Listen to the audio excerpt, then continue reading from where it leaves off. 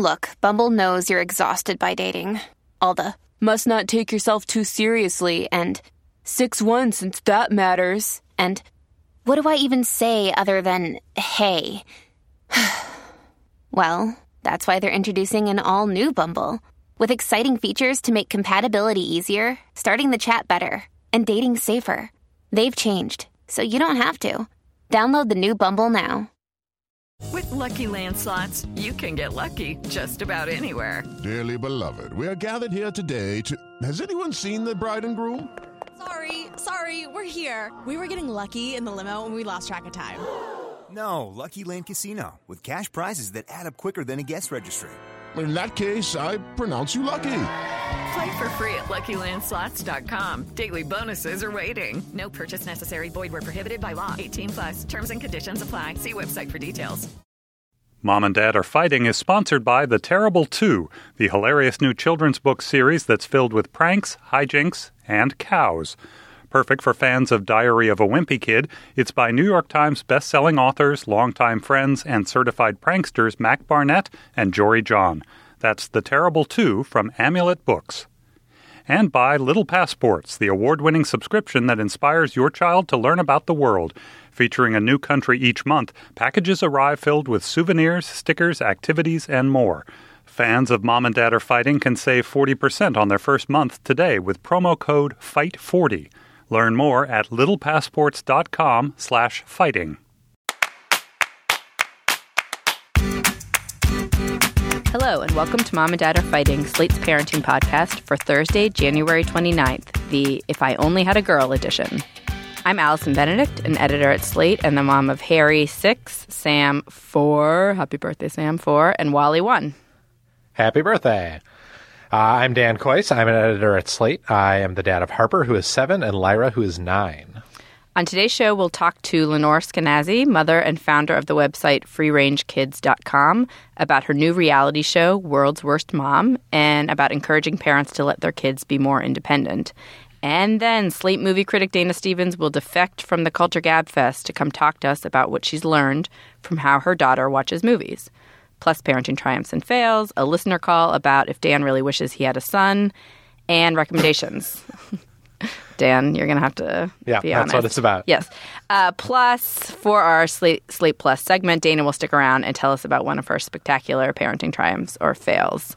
Speaking of Slate Plus, now is a great time to sign up, not just to hear Dana talk about how she screwed up, or maybe didn't screw up, I don't want to assume, but also for a great Slate Plus only spoiler special podcast on Downton Abbey with Seth Stevenson and June Thomas.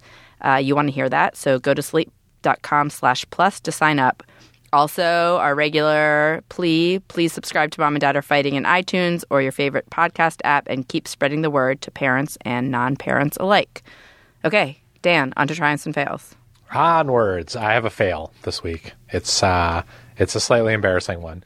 My favorite kind. Right. It's what we live for. Allison, are your kids picky eaters? I can't remember what you said about what they like. Yeah, they're super picky. My kids are also super picky. It seems like almost all kids are super picky, except for all of my kids' cousins who eat like anything. It's so annoying. But anyways, we make them try things at the table at dinner. Like that's the idea is that you always try one bite of everything, no matter what, but they never, ever like anything, any kind of vegetable or any kind of slightly exotic food or anything. Whenever we try to make them eat anything new, they always complain, it's spicy. But of course it never actually is spicy. Spicy to them means that it has flavor yes. of any kind, that it doesn't taste like rice, basically. Do they take that bite, like, do they swallow it, or is it dramatic and they freak out? It's very dramatic, and it's often they spit it out. Sometimes it ends up on the floor because they accidentally dropped it on the floor. Anyway, it's so annoying. So last night I made salmon, which they will eat, and rice, which they will obviously eat because it tastes like rice, as long as it's white rice. Not obviously. My kids won't eat rice. Well, that's like their baseline of lack of flavor. That's what your kids won't eat rice? No. Jesus Christ. And I made Brussels sprouts. So I asked them each to try one Brussels sprout. With bacon or without bacon? Without bacon. And they took the little teensiest, tiniest bites of the Brussels sprouts and they said, no, it's spicy. And I couldn't take it. I was like, it's not spicy. It is a Brussels sprout. It tastes like Brussels sprouts. And they insisted that it was spicy. And I was like, you're crazy. And I got annoyed at them for never eating anything. Because it's like they claim, right, that if you just keep having your kids try things, eventually they will magically develop like a widely varied palate. But I see no evidence of that whatsoever because it has been 9 years and they still will not eat shit. So anyway, then I tasted the Brussels sprout and it was actually very spicy. I guess I put too much red pepper flakes on it. So I felt like a huge asshole. So the big fail, the overarching fail is that my kids still will never eat anything. But the little fail is that the one time that something actually was spicy, I claimed it was not. That's a good one. We were just at Sam's checkup and the doctor asked him, are you eating your fruits and vegetables? Which vegetables? And he doesn't eat any vegetables. And he said, he said carrots. And she was like, she winked at me and said, like, Mom will just keep hiding them as though I'm like making these like, elaborate purees and then filtering them into, dessert or whatever. I was like, I bet you're doing God. That. Jessica Seinfeld. Exactly. Okay, I have a triumph, a heartwarming triumph. Hooray! Which happened yesterday, which was a snow day in New York City. An unnecessary snow day, it turned out. The kids totally could have gone to school. But it was a snow day, and I started the day by, being incredibly tense about how I was going to care for my kids and get work done. I'm sure you're familiar with that dynamic.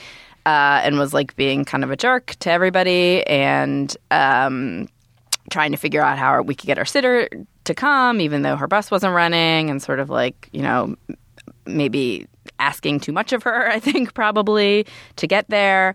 And then I headed out to the sledding hill to get Harry, who we had left there with some friends, and was feeling like I'm just going to get him and get him back, and we'll put him in front of the TV, and I'll do my work.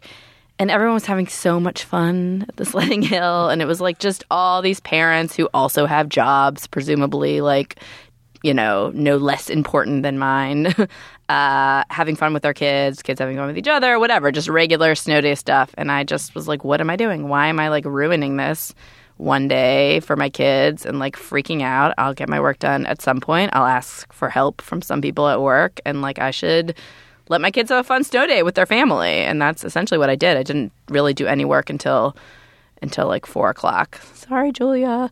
And it was really fun and nice, and I don't regret it at all. That is a really great triumph. Congratulations. Thank you. Can we talk maybe after about all the stuff that I need you to do today for work? Thanks to everyone who helped me out to allow that to be possible. But, I don't know. I feel like there are just a lot of moments recently that I kind of ruin. Nice family moments that I kind of ruin by being completely stressed out about work. And I want to stop doing that and figure out a way to, whatever. Oh my God. I don't mean be mindful, but be in the moment a little bit and not always be thinking about work. Allison. I don't want to always be thinking about work when I'm with my kids because it makes me angry at them. It's a great triumph and a great goal, and one I would also like to aim for. Yeah. And will, in the future, fail at. Yep. All right. We've got a giveaway, a exciting giveaway for Mom and Dad Are Fighting listeners. We have three DVD, Blu-ray, digital combo packs of The Box Trolls. The Box Trolls is one of the 5 nominees for Best Animated Feature this year at the Oscars. It is a totally fun, weird, original movie by Laika. That's the company that made Coraline and Paranorman. I took my kids to it this fall, and when we left afterwards, they were all totally delighted. And I remember Harper said something like, I have never seen a movie like that before.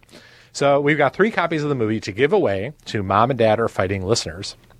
To get one of these copies, please send us an email at momanddad@slate.com and give us snow day advice for future snow days, which will certainly happen. What is the funniest thing you have ever done with your kids on a snow day? What is the best thing that you remember from snow days when you were a kid?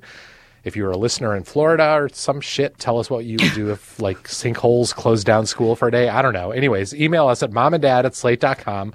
We may read your advice on the air. We may add you to our mailing list. The best 3 answers get DVDs from us. It's a DVD, Blu-ray, digital combo pack of The Box Trolls. Thank you very much. The best 3 answers judged by us. Yeah. Based on whatever we want. Based on how much we want to read them out loud on a future show. Okay, on to our first topic. A Maryland family has been in the news this month after letting their 2 children, 10 and 6, walk home by themselves from a playground about a mile away from their house. As you've no doubt heard by now, the police picked the kids up and CPS ended up investigating their parents, Danielle and Alexander Maytiv. This caused an outcry across the land about police overreach into family life and cultural nervousness about letting kids be kids. But the truth is, many parents don't do what the Maytivs in Maryland did. Many of us don't let our kids walk alone or otherwise roam independently in the world. Lenore Skenazy has been preaching about the importance of letting our children exert their independence for a long time, ever since she was publicly reamed in 2008 for allowing her 9-year-old son to ride the New York City subway on his own. Well, now Lenore has her own reality show called World's Worst Mom, which airs on the Discovery Life channel at 9 p.m. on Thursday nights. In it, Lenore, a.k.a. the World's Worst Mom, tries to help families struggling with letting their kids roam free. And she's here with us today to talk about the show and the struggle. Hey, Lenore. The show and the struggle, right on. Right? It is. My husband always says it's a civil rights movement, which it is. It's like, children deserve the right to go outside. Woo! So tell us, why has this become your mission in life, your civil rights struggle, to convince parents to chill out a little bit and let their kids, say, ride the bus alone or use a knife or play a rough sport? Why do you care? Well, it seems to me that the reason they're not allowed to do those things is a kind of fear that has been shoved down our throats by the 24/7 media cycle that just is telling us the worst stories about kids and the most tragic outcomes from most everyday activities wherever they can find them. And I feel like we don't have to take that. It's not fair to make us think that our children are in constant danger when we're living in the safest times in human history. Why would we take childhood away from our kids just because the media is saying, be very, very scared? So the show, in each episode of the show, you are called in by one family to sort of rescue them. And in each of the episodes that I've watched so far, it has always been the mom who is sort of the one who is totally helicoptering. And then is it the dads who call you in? Is that how you are finding these families? Yeah, I don't find them. The production company interviewed 2,000 families or screened 2,000 families to find 13 that were extraordinarily anxious, and yet willing to have me, the world's worst mom, come and hang out with them for 4 or 5 days doing this intervention. So in the families that I meet, there's no family where the father is more anxious than the mom, but there are several families where the father is equally anxious. I was really interested by the role that the dads play, especially in these first few episodes, where it really feels like these dads are at sea, like they're a little bit desperate about the way that their family is developing, and it's clear this is not the way they envisioned parenting would be, but they seem essentially afraid of their wives and of sort of disrupting or exacerbating their wives' fear. Do you feel like in some of the families that you've dealt with inside of the show and outside, that there's a specific role that dads can play in fostering a free-range kid that might be a little bit different than the role that a mom can play? Well, certainly in the families that I met, a lot of the dads want their kids to be able to ride a bike, for God's sake. The first episode is a mom who won't let her 10-year-old even get on a bike because she's afraid he'll fall off and get hurt. The role dads, not to be sexist, but there is a sort of grand tradition of many dads wanting their kids to say, to be able to say attaboy and send their kids off to the playground or, go build a fort in the woods. And these fathers are no different from that, but when you're dealing with a person who is so scared, it's difficult. I mean, the moms in these cases are really in the grips of terror. And the thing about fear is that it's catching. And a bunch of the dads married to very, very nervous moms ended up feeling equally nervous because the thing that I keep seeing happening is it's hard to let your kids go if you immediately go to the worst-case scenario in your mind. So if you think you're going to put them on a bike and they're going to suffer traumatic head injury, or if you think that you're going to let them walk to school and they're going to be snatched, and you start talking about that, it is sort of hard to get that scary image out of your head. So the only thing that I realize that changes any of these parents is replacing that picture with reality, and that's what my show does. I come in, I swoop into the house, I say, you're afraid to let the kid ride a bike? Here's a bike. You're afraid to let the kid walk to school? Okay, tomorrow your kids are walking together to school. And when the kids come home and they're happy and proud and sweaty and hungry and just bursting, that's what changes the parents. The parents are proud, and that takes the place of the fear. And it did it with the moms as well as the dads. And the idea is not just to change the parents, but it's actually about the kids, right? Like, you think that letting them, whatever it is, ride a bike or walk to school makes them more successful. Well, I think it makes them happy, but I almost think it's more about changing the parents, because a kid who's ready to ride a bike or ready to, run some errands for her parents or his parents doesn't get to do it if the parents say no. So the parents are the gatekeepers, literally. And so first you have to change the parents, and then the kids. Gosh, I was just watching an episode that's coming up this week, and one of the little girls, she's 10, and she's never been allowed to go on a play date, and she says she feels like she's living in an iron dome. And then I checked, and that's exactly what a kid said on an episode in the first week. It's like, I feel like I'm in an iron box. And so the kids are using a prison metaphor, whether they recognize it as that or not, because they are imprisoned in a way by the parents. And I don't blame the parents, because I feel like the parents are imprisoned by fear, this worst first thinking that we do, think up the worst case scenario first. So you have to have the parents open the door, unlock the door before the kids get to fly out. I found it very heartening so far that in the episodes that I've watched that most of the kids don't seem like infected by that same fear virus that the parents, especially the moms, have. Like, despite having, in the case of one of the episodes last week, a mom who literally is telling her kids, you're going to get abducted, raped, and murdered, they don't have that fear. They really want to just go out and explore. And I have enjoyed seeing that. You mentioned this week's episode, which will air Thursday night this week. That will be tonight for our listeners who will listen to this episode on Thursday. I found that episode really fascinating and moving, in fact, because this thing that Phyllis goes through, it seemed a little bit more relatable to me than the first two episodes. Phyllis doesn't seem like bananas hovering. She just seems really scared. And the fact that by the end of the episode, she's not only conquered her fear about her own kids, but also her fears for herself, I found really touching and interesting. What in that family was she so scared of, and what do you do to help her get over that? I just love Phyllis. I was just watching that episode myself. Phyllis is afraid that her kids will be hurt. She's afraid this is the one where the 10-year-old isn't allowed to have a play date, and her 12-year-old, that's a girl, and her 12-year-old son isn't allowed to ride his bike to join his friends at the park for a basketball game. And they're not even allowed to play in the backyard unsupervised. Right, and that's what I say. I never blame these moms. I feel like they've seen a story on To Catch a Predator or Law and Order where something horrible happened, even in the backyard.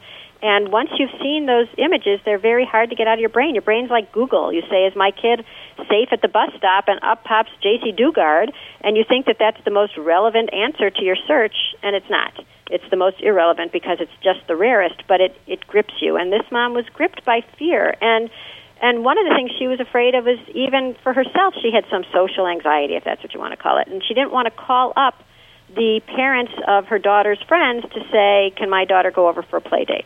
And so I hand her the phone. I was like, come on, she's 10. She never gets to see her friends after school. She feels lonely. And, the parent really wants the best for her daughter and for her whole family. So having it put in those stark terms and listening to a little videotape we made of her daughter saying, Mom, I feel like I'm stuck here. She's the one I said, I feel like I'm in an iron dome.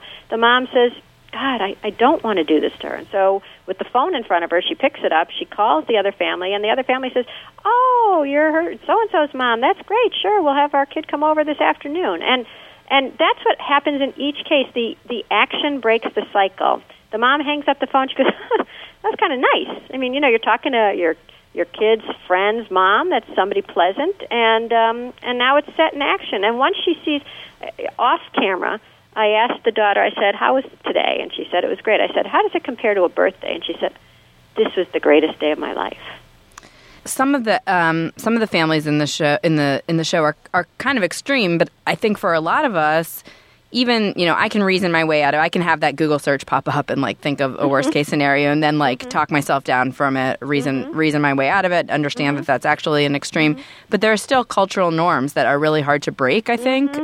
If nobody else in your neighborhood is letting their kid walk to school by themselves, It's not as much about like a fear of what will happen as just like a thing that's not done. And that seems like the harder thing to overcome.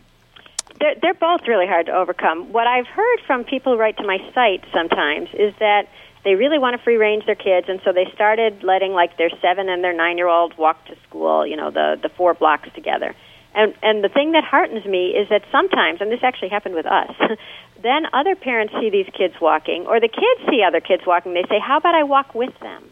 And then the parents say, okay, if those kids are going to let you, and of course they do. And then pretty soon, it's sort of like wildflowers starting to grow again in an area that had just been mowed down or barren. A couple of seeds plant there, and then more and more grow, and pretty soon it's normal again. So I really am trying to change those social norms that you're talking about. I don't think there's any reason we should be driving past playgrounds that are empty after school, or parks that have no children in them except in uniforms because it's soccer practice. I really think the kids should be and could be walking outside and playing outside and making their play dates and getting on their bikes the way we did when we were kids, if we just show parents how easy and fun and normal it is again. And that's what the show does. It says it's not bungee jumping, it's walking to the local school. And when parents see that, it breaks the fear.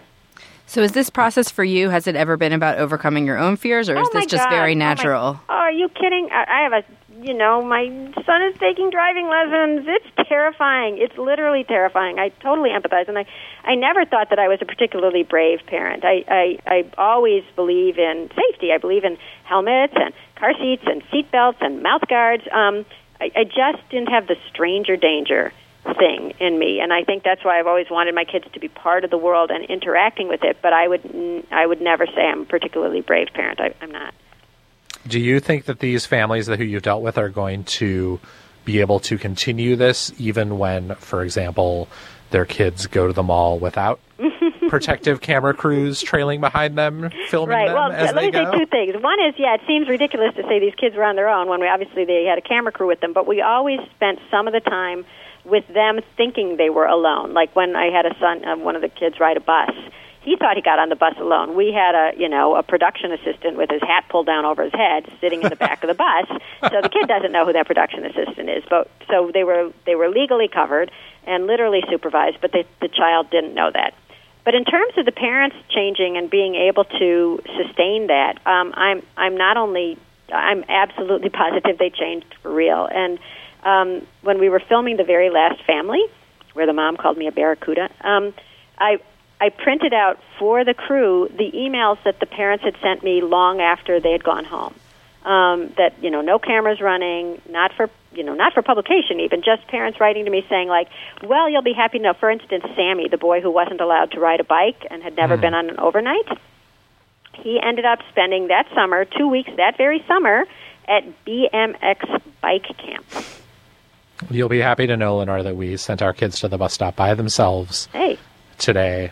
Really? We have no idea if they made it to school or not. I guess we'll find out. The blizzard. we were inspired by the story last weekend and by the show. So really, good job. Really, good job, inspired you? Yes. Wouldn't that be cool? Because I blog every day. I've been blogging for 6 years. Free range kids this, free range kids that, and the idea that maybe the TV show will inspire some people is something I dared not even hope. I think it makes good TV. I think I help those families a lot. But the idea that regular people would watch and say, it's time for us to try this, why not, it's almost unbelievable. Well, it inspired me both to be more free range and also not to be as crazy as the parents on the show. It's all about a competition. Really, or I might descend on your house. God forbid. What if you do? Okay, thanks, Lenore. Again, Lenore's show, World's Worst Mom, is on the Discovery Life channel at 9 p.m. on Thursdays. Thank you, guys. Don't argue. Thanks, Lenore. Bye-bye. Bye. All right, let's pause for a moment for a word from our sponsor, Allison. This week's podcast is sponsored by the hilarious, prank-filled new children's book series, The Terrible Two, by the New York Times bestselling authors, longtime friends and certified pranksters Mac Barnett and Jory John, with really cool illustrations by Kevin Cornell.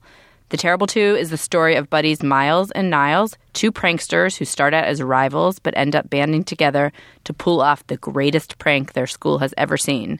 The book is really fun and fast-moving, which is important for getting reluctant readers hooked.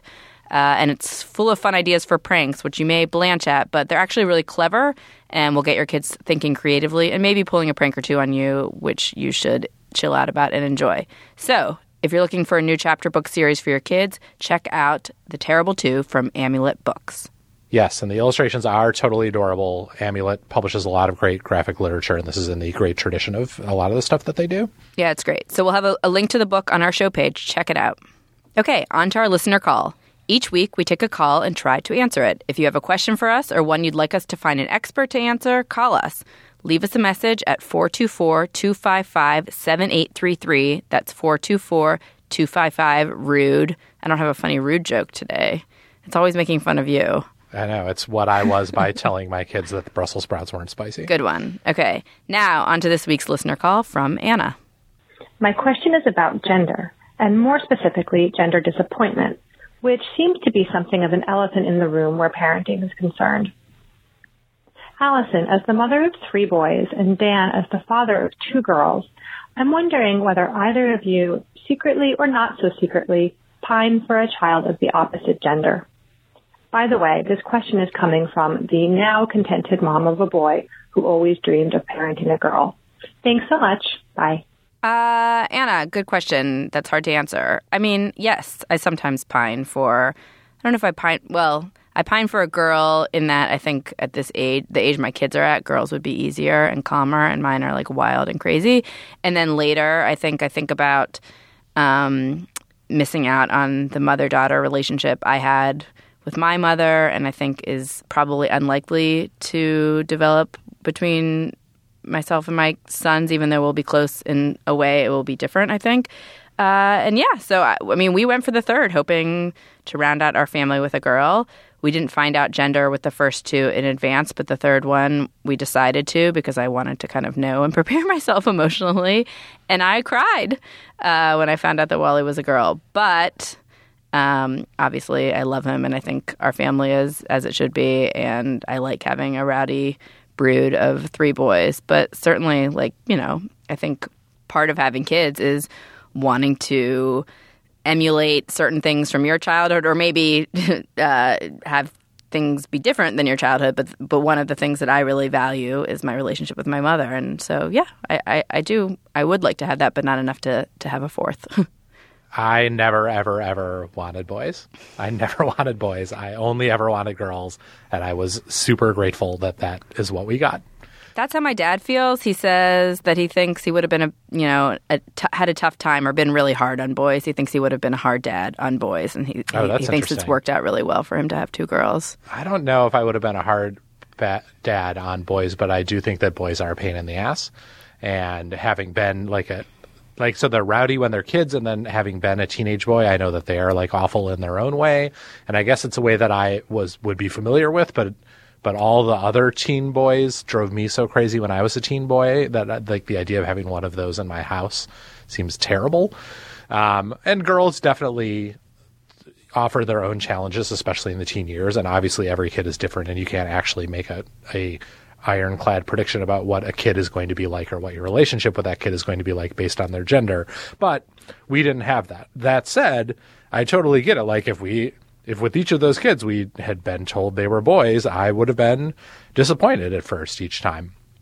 I mean, as you say, obviously you get over it the second the actual child exists, right? When it stops being about what kind of child you have and it starts being about the actual child that you are holding in your arms.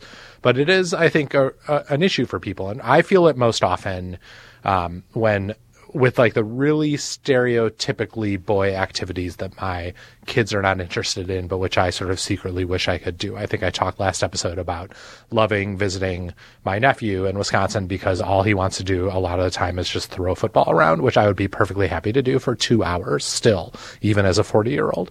And I definitely don't have that with either of my girls, although to be fair, I could foster that in them, and that hasn't been enough of a priority for me to really like drill into them that playing catch is fun. Right. And I have boys who don't care about sports at all. So I think things don't break down on strict gender lines, obviously. But I think, those feelings are human and natural. And I'm glad you're happy now. And it's okay if you were a little bit disappointed before. That's totally normal to be a little bit disappointed. Yes. Okay, listeners, if you have a question for us, again, call us at 424-255-7833. We will be psyched to get your call. Okay, Dan, you have a word from our advertiser? I do. Bring a travel adventure home each and every month with Little Passports, the award-winning subscription for kids. It's a monthly subscription that you can get for your kids, and you get a monthly package in the mail each month highlighting a new global destination like Japan or Brazil or other places around the world. Your kid gets a wall-size world map, and he or she can enjoy learning about the world through letters, souvenirs, stickers, and activities from imaginary pen pals Sam and Sophia, who are traveling the world. If your kids are like mine, they really, really love getting mail. It's like a huge treat when something comes in the mail for them. And this is a great monthly package that both gives them something to open and enjoy and also teaches them what a great and exciting place the world is. Little Passports makes the perfect gift for 5 to 10-year-olds. And it should inspire a lifelong interest in travel and world cultures. I have just subscribed for Harper, who I think is totally going to love it. We are excited about maybe this summer going out of the country with our kids for the first time ever. And we're hoping that Little Passports might cover Iceland pretty soon. So if you're listening, Little Passports people, do an Iceland pack. Mom and Dad Are Fighting listeners can save 40% on their first month today with the promo code FIGHT40. That's FIGHT40 in all caps. FIGHT40. Learn more at www.littlepassports.com/fighting. And once again, that promo code is FIGHT40. All right, on to our second segment. It's already been called on Twitter the most touching work of post-structuralist film theory ever written. It's Slate film critic Dana Stevens' essay on watching movies with her daughter. I edited this story, and I really wanted to bring Dana on to talk about it because I find the issues at play in this essay totally fascinating, and I recognize them in my own kids. The essay is all about the movies that Dana's daughter, Pearl, who is almost 9, watches movies in a totally different way than Dana always has, and how that has affected our film critic's way of watching movies herself. It's totally fascinating, totally thought-provoking, and totally adorable. So I'm so happy to have Dana Stevens, Slate's film critic, here to talk to us about it. Hey, Dana. Hey, I'm happy to be here. So, Dana, in your essay, the first thing that you really get into is how Pearl's way of watching movies, her whole mode of watching movies, is so totally different from yours and the way yours always has been. Can you tell our listeners a little bit about that? Yeah, well, my inspiration for writing this, actually, you were my inspiration for writing it, Dan, and sort of, managed to convince me that it was an interesting thing that anyone would want to read about. But essentially, I just wanted to write about how her mode of viewing, which may be common to all children, or it may be a thing that some children do, but at any rate, she is my only child, so I've only experienced it through her.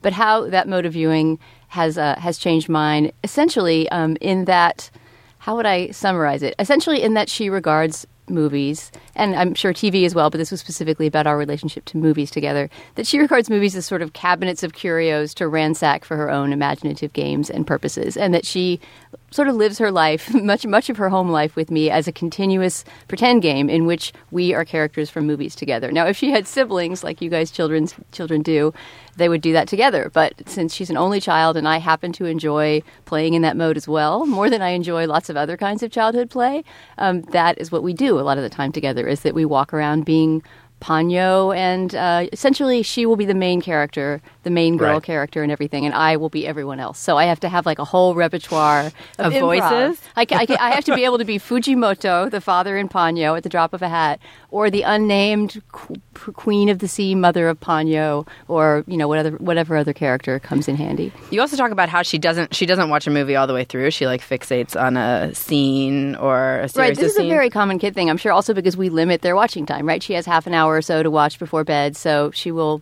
watch some chunk of a movie that she's interested in, and sometimes she'll just want to, especially when she was really little, just return to one scene over and over and over again. So it's also just sort of a way of conceiving of film as a sort of a set of sensations or emotions that you enter into, rather than a coherent narrative that you experience from beginning to end.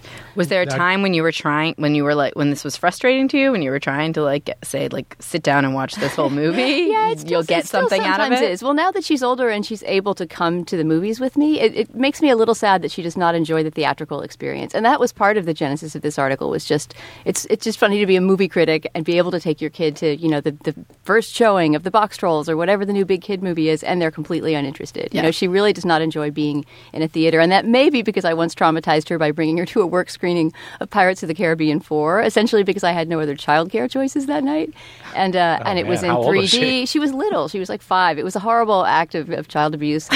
She was really overwhelmed. She was essentially crying in the first 5 minutes of the movie. Not even because of the content. Nothing about pirates. Just like the noise, the crowds, the whole thing seemed very vast and dark and scary to her.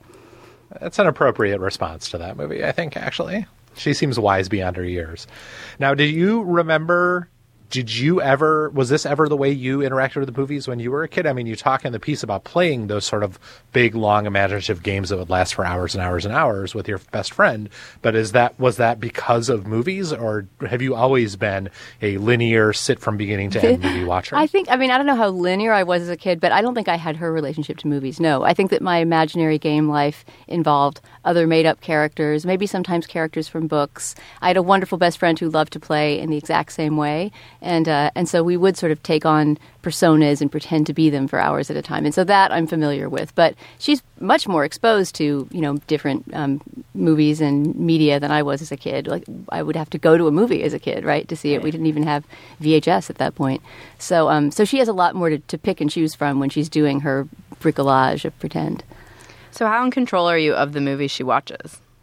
Well, I say this in the piece. I mean, I'm probably more in control than a lot of parents because she's not that into new movies. She's not a big seeker of novelty. She is hard to get to. She's a huge seeker of novelty in everywhere else in life and will eat anything and try anything and go anywhere. But when it comes to movies, she wants to have her familiar menu of gentle, childlike movies. She doesn't like guns. She doesn't like violence. She actually, Dan, refused to watch Castle in the Sky, the Miyazaki movie. I was sort of trying to work my way through Miyazaki's whole catalog with her because she loves Totoro and Ponyo and Kiki's Delivery Service so much. But the minute we started Castle in the Sky, there was a scene with gunplay, and she wanted to turn it off and never see it again. So it is hard to introduce new things. And as a result, I can kind of curate her movie collection to stuff that I actually like.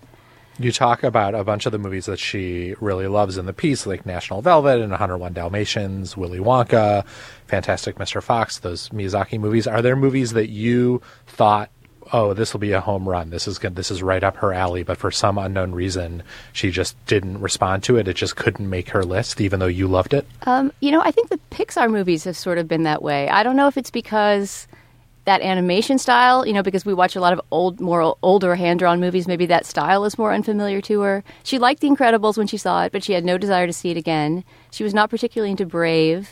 I think she's seen bits of Toy Story. I think now if we took on Toy Story again and watched all three, she would probably love those. But movies that are too kind of action-packed, especially if they involve any kind of like violence, even jokey Bugs Bunny violence, are something that she kind of turns away from. So I remembered this piece and went back to reread it from a while ago, like 2008, I think, by Tony Scott in The Times about taking your kids to adult movies. I think he was suggesting taking kids to, what was that, Tom Hanks? Charlie Wilson's War. That's right. His son loved Charlie Wilson's War. Right. And I think he wasn't saying, like, force your kids to see these movies, but he was saying, be open to letting them see these movies. Do you feel like, it sounds like your daughter's wouldn't be, like, psyched to go see a war movie, but, like, do you feel like you want to, like, challenge her with movies or just, like, let it be, like, her own pleasurable? I mean, for the moment, I don't mind movies being her comfort zone because I feel like she gets so much challenge in other areas, and I'm not going to drag her off to see something that she doesn't want to see. But I do agree with the basic contention of that article that, cordoning off children's movies from adult movies and making it this the PG-13 rating, this uncrossable boundary, seems kind of absurd. The kids he's talking about, A.O. Scott is talking about, are a little older. I think his kids are preteens or something when that article was written. I know as a kid I would always be fascinated to get a glimpse of the adult movie world. And I remember going with my dad to see 2001: A Space Odyssey, which is arguably kind of adult, if only in its longness and weirdness, when I was 10. I have no idea why me and my father alone, the two of us, I have two siblings, went to see this movie in a theater when I was 10. But it left a very strong impression on me, precisely because it was mysterious and incomprehensible and adult-seeming. And I remember that in our conversation in the car on the way home from the movie, my dad also didn't seem to understand the movie, and that was this kind of incredible revelation, like, wow, there are movies that grown-ups don't get either, and they still want to go see them. Oh, that's great. It's interesting. Pearl is right, I think, on the border of the age where it starts to make sense to introduce her to movies that are not explicitly for kids. And I mean, and Lyra, my daughter, is basically at that age too. And I had this really interesting conversation with a dad of a friend of one of our daughters recently. He has a 10-year-old boy, and he and his son just watched The Right Stuff, which was a movie he remembered really liking when he was around that age, even though it's about adults, even though there's nothing particularly kiddish about it. But his son just loved it as like this a series of glimpses into the various different hidden worlds of adults, of science and of work and of marriage. And it was also an adventure, and it was also fascinating in that way. But I love this idea of there being not just the universe of children's movies available to us, but now there are grown-up movies that start to introduce our kids to different grown-up worlds. I love that notion. Yeah, The Right Stuff seems, for the right age of kid, extremely kid-friendly, right? Because it's about space travel, and it's all about all sort of manhood, all sort of different versions of being a man. So I could see that for a boy thinking about becoming a man, that would be an exciting film. I like this also paired with our first segment. We talked to Lenore Skenazy about letting free ranging. Yeah, but and that's more in a physical way. But letting introducing your kids to letting your kids roam a little freer in ideas and not cordoning them off into things that seem safe. We do have a family that has two kids that are quite far apart. The boy is, I think, 15 or 16, and our daughter's age, 8, about to be 9. And they are constantly dragging the 8-year-old off. The son is a big cinephile. He's really, really into movies and exploring new movies and taking his parents to repertory theaters and stuff. And they'll just drag the 8-year-old along. And I cannot imagine my daughter standing for that. Like, they went to Citizen Kane a few weekends ago. I'm sure she had no idea what was going on. But because that's part of her family culture, she sort of sat through the movie and got out of it what she did. My daughter would have complained nonstop. What's going on? What are these people doing? Right. Okay, thanks, Dana, for coming on. It's a great piece. Everyone should read it. We'll put it on our show page. It's called Tumbling into the Screen by Dana Stevens. Thanks. And I want to thank Dan for encouraging me to write it because, as he knows, I was very neurotic about the idea of writing about parenting and that it would somehow be boring and completely insular. And I think he really helped make it into something interesting. So thanks. Good job, Dan. Okay, before we get to recommendations, one last announcement. I want to ask you guys for a small favor. Here at Slate, we're trying to learn more about our podcast listeners. So we want you to tell us about the podcasts you enjoy, how often you listen to them, and how you find out about new podcasts. So to find out, we created a survey. It takes just a couple of minutes to complete. If you fill it out, you'll help us continue to make great podcasts about the things you love and things you didn't even know you loved. To fill out the survey, just go to slate.com/survey, or we've included a link to the survey in the show notes for this episode. That's what actually appears on your phone or device as you're listening to this episode. You can just click on that and take the survey. Remember, Mom and Dad Are Fighting is your favorite, of course, but that's slate.com/survey. Thanks a lot. All right, let's move on to recommendations. Allison, what do you got? I have two quick recommendations, one for kids, one for adults. The one for kids is a very popular book that for some reason I had never read until someone bought it for Sam for his 4th birthday, called The Book with No Pictures by actor, Office star B.J. Novak. Have you read this book? I have not. Have you heard of this book? I knew that B.J. Novak had a book of short stories for grown-ups, but I didn't even know he had a kid's book. Yeah, and it's actually really fun. I mean, I will say, this is I don't want to undercut the recommendation, but there are only so many times you can read it, but it's a book with no pictures. And it starts out by saying how, oh my God, how boring this book is going to be because it doesn't have any pictures. Books without pictures are really, really, serious and dull. But the thing about this book is, or books in general, is that grown-ups have to read the words that are on the page. That's the rule of books. Grown-ups are reading whatever words are on the page, and then the book forces you to say various ridiculous things that your kids will love. So I read this to them, and they really loved it, and then they tricked John into reading it by telling him, oh, there's this very important book that we want you to read to us. It's very serious, but we're going to learn a lot, and we really want you to read it. And they loved it. So it's very fun. The Book with No Pictures.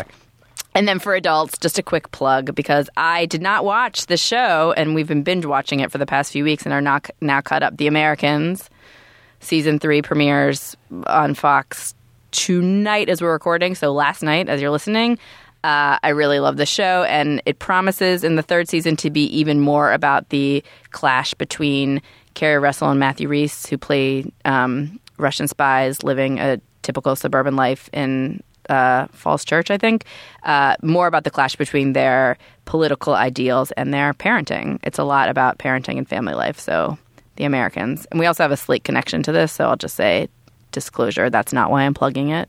So I do not watch The Americans, and I'm always curious, like, is the actual parenting stuff in the show relatable to those of us who are not spies? Yes. Okay. All right. You sound so skeptical. It just seems like of all the things that are problems in my life, reconciling my love for the Soviet Union with my capitalist parenting techniques is not one of them. But I guess I'll try it out. But it's not about, it's about like, you know, I mean, yes, it's about that, but also aren't there things that you believe in and messages that you want to impart to your kids that maybe they don't take to? No, they love everything I say. I recommend singing karaoke with your kids. That is my recommendation for this week. So we have really good friends down the street who have two boys who are a little bit older. One is a middle schooler and one is right around Lara's age. So when we hang out with them, sometimes it is hard to like find things for the kids to do together. Like the adults just drink wine, obviously, but what do the kids do while we're drinking wine? We went over there the other night and their mom, who's a music teacher, has microphones and amps in her house, and she hooked up a computer to their TV and she just looked up lyrics videos on YouTube, and we all sang all night, and every kid had a great time and all the adults had a great time. Obviously I had a great time. I love karaoke, and it was a really fun, like multi-gender, multi-age, multi-generation evening. I highly recommend it. That sounds really fun. Okay, that's our show. Please email us at momanddad@slate.com with your thoughts about today's show, parenting tips, and suggestions for future topics. Don't forget to email us with your snow day tips specifically if you want to get a copy of The Box Trolls. Please subscribe to our podcast on iTunes, and please call us with your questions at 424-255-7833.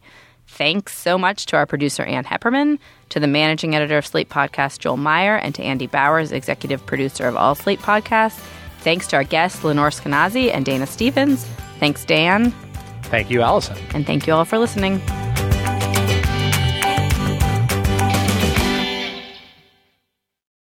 It's time for today's Lucky Land horoscope with Victoria Cash. Life's gotten mundane, so shake up the daily routine and be adventurous with a trip to Lucky Land. You know what they say, your chance to win starts with a spin. So go to LuckyLandSlots.com to play over 100 social casino-style games for free for your chance to redeem some serious prizes. Get lucky today at LuckyLandSlots.com. Available to players in the U.S., excluding Washington and Michigan. No purchase necessary. VGW Group. Void where prohibited by law. 18+. Terms and conditions apply.